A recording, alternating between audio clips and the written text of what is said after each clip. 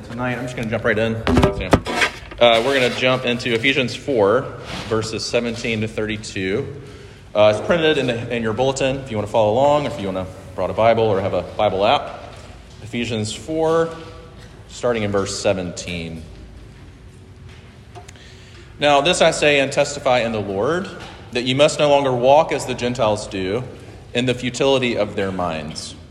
They are darkened in their understanding, alienated from the life of God because of the ignorance that is in them due to their hardness of heart.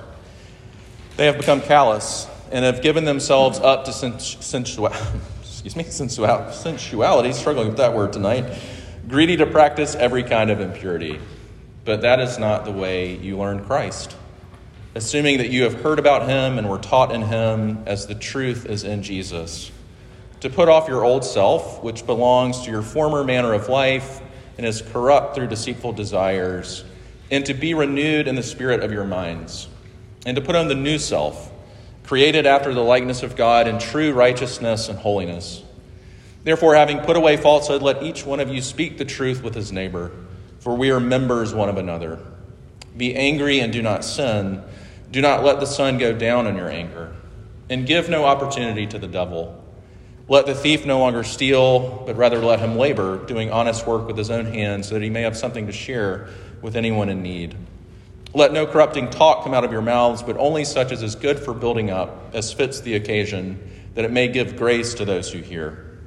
And do not grieve the Holy Spirit of God, by whom you were sealed for the day of redemption. Let all bitterness and wrath and anger and clamor and slander be put away from you, along with all malice.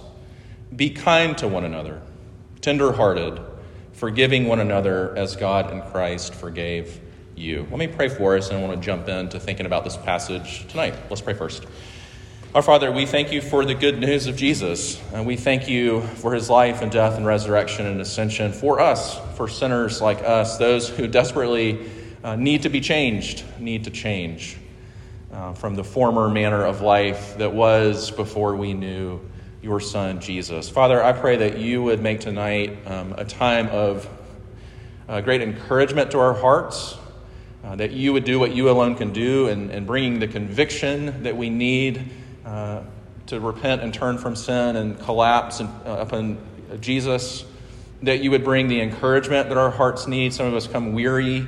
It's been a long day. Would you be the lifter of our heads? We thank you for this chance to be together and to continue to grow in our love for you as we hear of your great love for us and our love for one another. Would you help us to love one another as you have loved us? We pray these things through Christ our Lord. Amen. So my junior year at USC, my best friend, Jay at the time, somehow I scored free tickets from my dad to a concert in Greenville. It was Santana, which you've probably rightly never heard of, unless you know the collaboration with one Rob from Matchbox 20, Rob Thomas. Thank you, Clay. Somehow we scored free tickets to Santana, and we just kind of thought, why not? It was his 21st, and we were trying to be Christians in the way that we did it, and so we just went to this concert. But before, we were like, let's go eat somewhere, and let's maybe go to a bookstore, because we were like that. So we ended up going to a Fuddruckers in downtown Greenville. If you remember Fuddruckers, is Fuddruckers still a thing? I'm not sure. Okay. Oh, wow. That is wild to me. Go to Fuddruckers, and this is an important detail. We made ourselves a bacon double cheeseburger, and we added, and I think this is where we went wrong, some jalapenos from the Fuddruckers bar. Then we make our way to the bookstore. We're doing some shopping. Next thing I know, Jay's gone. I'm like, it's kind of weird. I mean, cell phones had just come out, so texting wasn't really a thing. Next thing I know, I get a phone call, and he's like, hey, don't ask questions. You have to just come meet me in the Fuddruckers bathroom. Which is, I'm like, okay. Very curious as to what happened. Get to the bathroom, knock on the door. He just barely opens it. Just barely. And he's like, I don't have too much time to explain, but do you have any pants in your car? And I was like, actually, I do.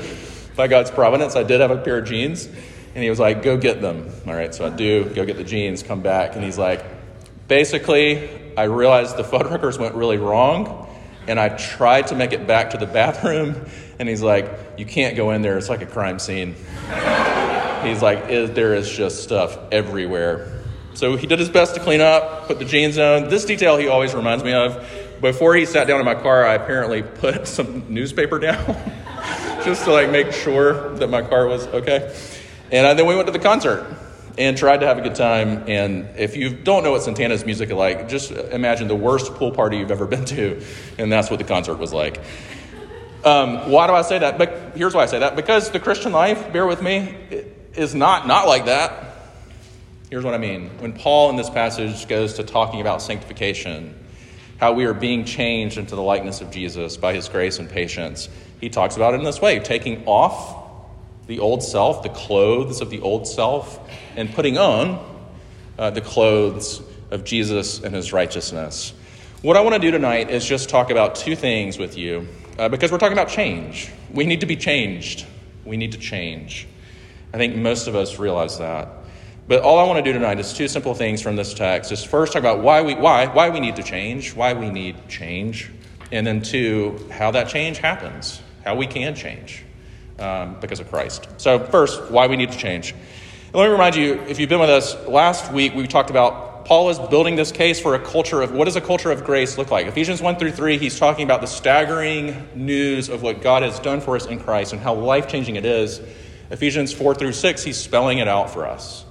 And last week we looked at this, the first part of Ephesians 4, where he talks all about how do we build a culture of grace that is full of unity, where we learn to love one another and be patient with one another and bear with one another.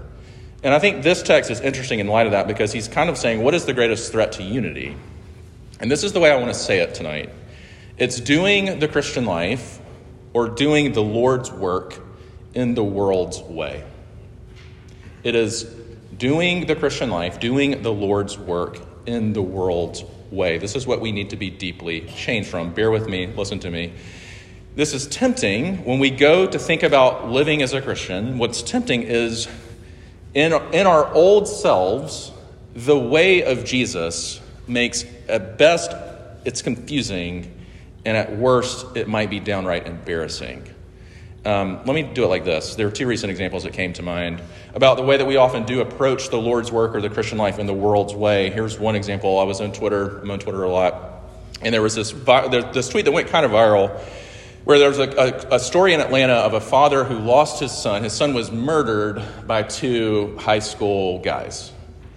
And I don't know how to describe this pastor, but other than to say he's just a very jacked pastor, watching this news clip of this father who the first thing he says when they ask him, how are you doing? He says, I just want those boys who killed my son to know that I love them and I forgive them. And this very jacked, toxically masculine pastor is like, this is everything wrong with the American church. This is soft, to move quickly to forgiveness. And people rightly responded and said, has he heard of a guy named Jesus? Who literally, as he's being killed, says, Father, forgive them, for they know not what they do. We often do the Christian life. We do the Lord's work in the world's way. Or here's another one. This is fresh for me. It was on Friday. We had this meeting on campus of all of the, we used to be called chaplains, but now we're just called religious affiliates. It's basically all the heads of the different ministries recognized on campus. And not naming any names, but there was this one person there who did the big rah-rah thing where they said, what we need on this campus, what we need is a big party with all of the campus ministries together to show our campus how cool we are, to show our campus like how with it we are, and what we need is a big name speaker. And he said, for example, last year I tried to get this together, and we offered Tim Tebow $50,000.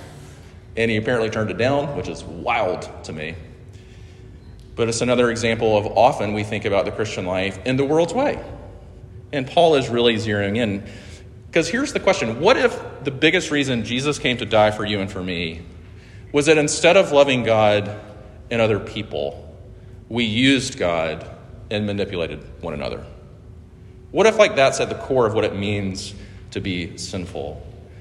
Our pastor recently preached, Justin, he's in the back, say hello. He had this line in his sermon yesterday that really stood out to me. And it's like this. He said like this, when it comes to thinking about ourselves as sinners, the way of Gentiles, the way of the world, what the heart wants, the will chooses, and the mind justifies. And this is how Paul is describing the Gentiles here. What the heart desires, what the heart wants, the will chooses, and the mind justifies. And this is what Paul is getting at when he's describing the former way of life, the way of the world. He's saying their hearts wanted one of what I'm just going to call 4 big idols that we all face as sinners. Often our hearts want comfort. Often our hearts want approval.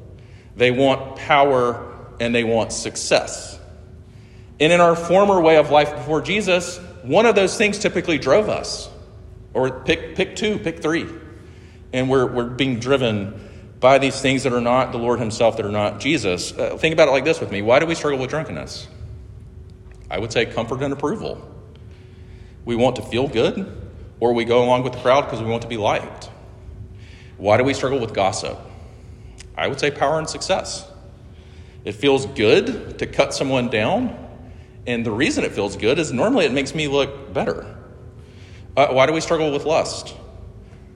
We could just name all of them. Because we want to feel good, because we feel powerless, because we want to be loved, because we feel like a failure. What the heart wants, the will chooses, and the mind justifies. We choose the way of the world. Listen to me. We choose the way of the world as a way to avoid the deep change that we need at the heart level. We choose the way of the world to fit Jesus into the way we want things to be, rather than the deep work at the heart level of learning to grow in our desire and love for Jesus. Another way I can say it is, why is there so much busyness in the Christian life? Because it's a way to avoid the deep change that we need. Why are some of the churches that we come from so programmed and so just, there is so much, too much you can do? Because it is, it's much harder to invite Jesus into the places where we need to be changed the most deeply. It's just true. Jean Fleming, she wrote this book. If you've been around RF, you've heard me say this quote because I love it. She wrote a book called Between Walden and the Whirlwind. And here she describes that we choose busyness instead of being deeply formed into Christ, which is what we need the most at the heart level. Here's how she says it. She says, in the 20-some years I've been a Christian, I've received instruction on and been challenged, and just listen to this list and let it wash over you.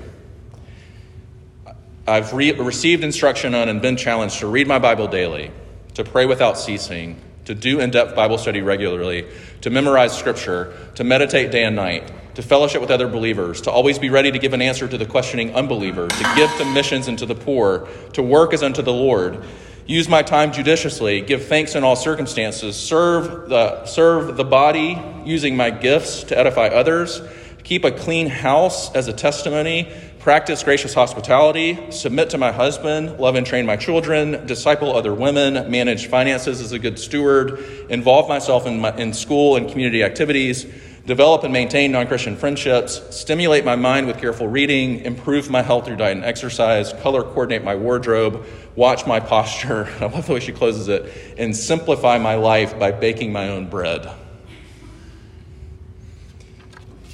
And I don't know what your experience around Christian culture has been, but I think if I'm being honest, I would rather the Lord give me I don't even like to-do lists, but to give me a long to-do list for things I need to try to accomplish in my own strength. And I've been a Christian long enough to be convinced that what he is doing in me is he is committed to changing me in the ways that I need to completely depend upon his strength to even hope to be changed. Because I can try to fix stuff, but how do you fix your own heart? And most days, if I'm being honest, I just want to fit Jesus into what I want. And Paul is saying, you understand, this is not the way of Jesus. This is not what Jesus wants for you or for me. And that's the second thing I want you to see. The last thing I want you to see is, okay, if it's true, this is true of me at the heart level. I just want to fit Jesus into what I want. How do I really begin to change? Is there hope that I can change or be changed? And this is, if you hear anything tonight, this is my favorite part of the passage. Is when Paul turns in the second part of the passage, his response to our need for change isn't, stop it. It isn't, here's a 10-step plan to change your life. And it isn't, please read my book on this subject. Although I guess technically we are reading his book, God's book on the subject. But his response in verses 20 and 21 is what I love. It's just this. Jesus. That's what he has for us. And the good news is that's all we need. Look at verses 20 and 21. He says, that's not the way you learn Christ. To try to fit him into your former manner of life, the way the world tells you to live or how you feel comfortable. His response is Jesus. I love this story out of Bill Clinton, whatever we think of him. In 92, he's trying to win the presidency. And there's this moment in 92 where the economy is terrible under Bush 1 for lots of reasons. For lots of reasons. Clinton comes on the scene hot, but then the scandal of an affair breaks out. And his campaign is freaking out because they're like, well, here it goes. Like, there's no way he's going to survive this scandal. And there's this famous story of James Carville, who's one of his advisors, worked, kind of the genius of his campaign. And they said in this room, as people are freaking out, he's very calm, sitting in a chair, and he just says this famous line now, it's the economy, stupid. That's what's going to win us the presidency. Turns out he was right. But this is kind of what Paul is saying. It's Jesus, stupid. He doesn't call us stupid. But it's Jesus. That's how we change. Let me say it like this. Here's what I mean by that. How do we change? 3 things. We look to Jesus.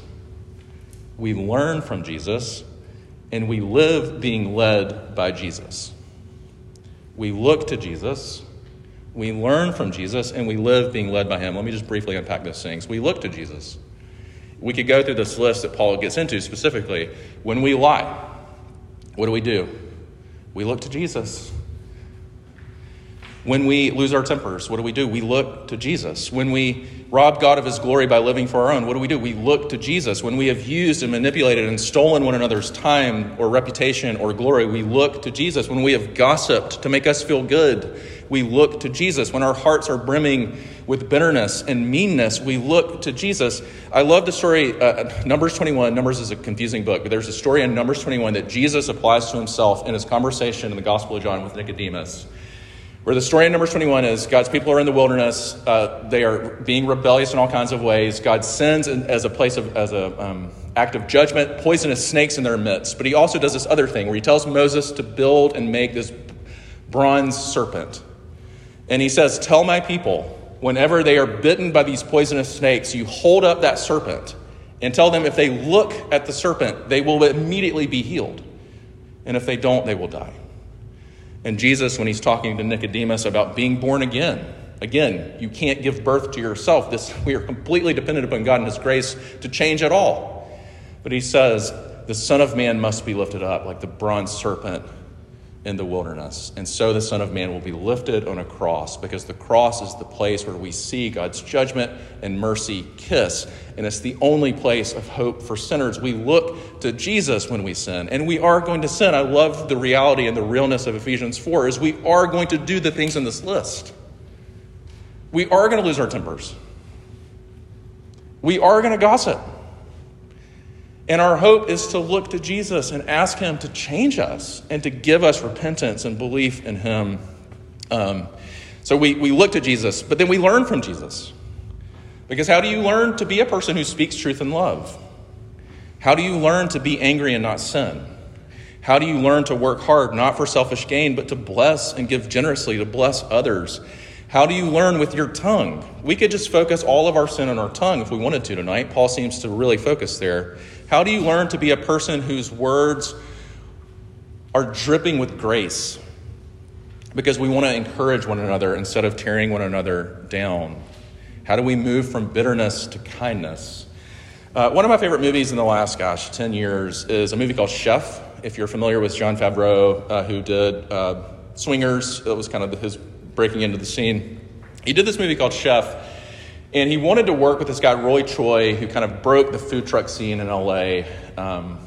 And basically, Roy Choi, I just read this article recently, said, I will only do it in one condition, that you come be around me and work in my kitchen. And if you're willing to come be around me and work in my kitchen for a solid amount of weeks or months, I can't remember, then I will do this movie. I will be the advisor for this movie. So Jon Favreau did that.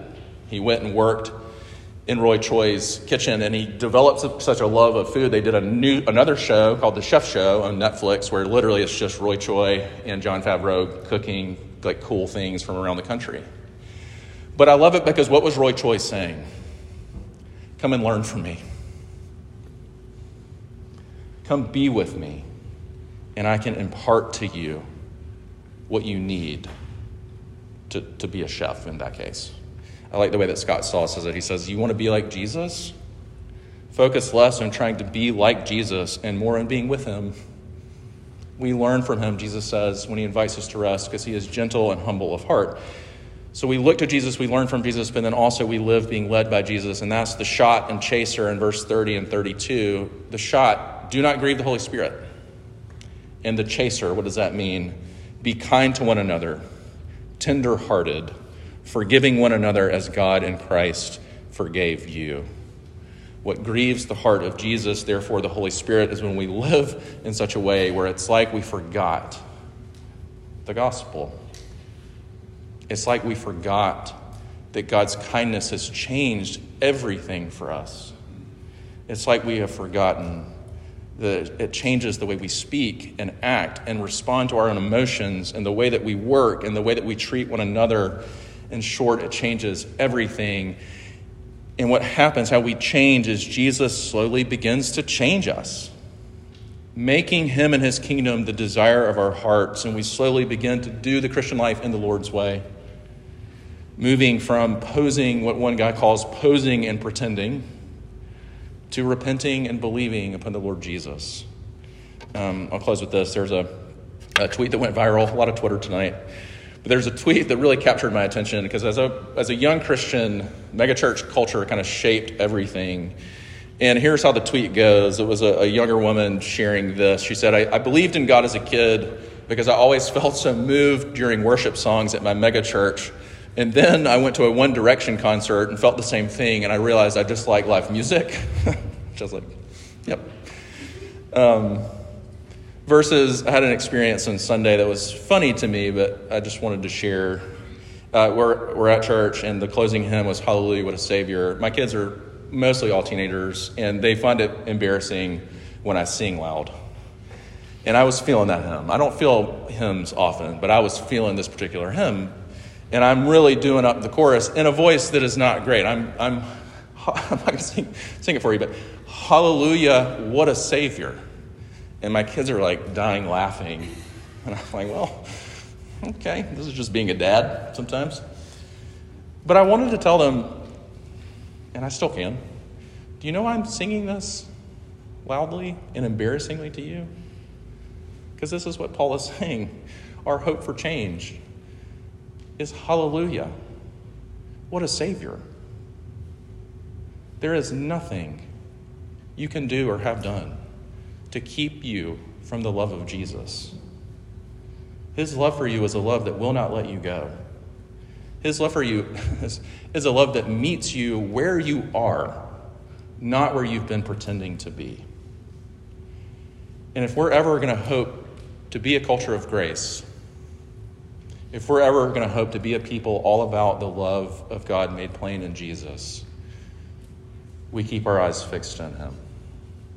And we learn from him to do the Lord's work in his way, to do the Christian life in his way. Here's how, let me close with this too. Here's how Jean Fleming closed that little statement of busyness. Here's how she closed it. She said, Christ must not become simply another item in our life, not even the most important item.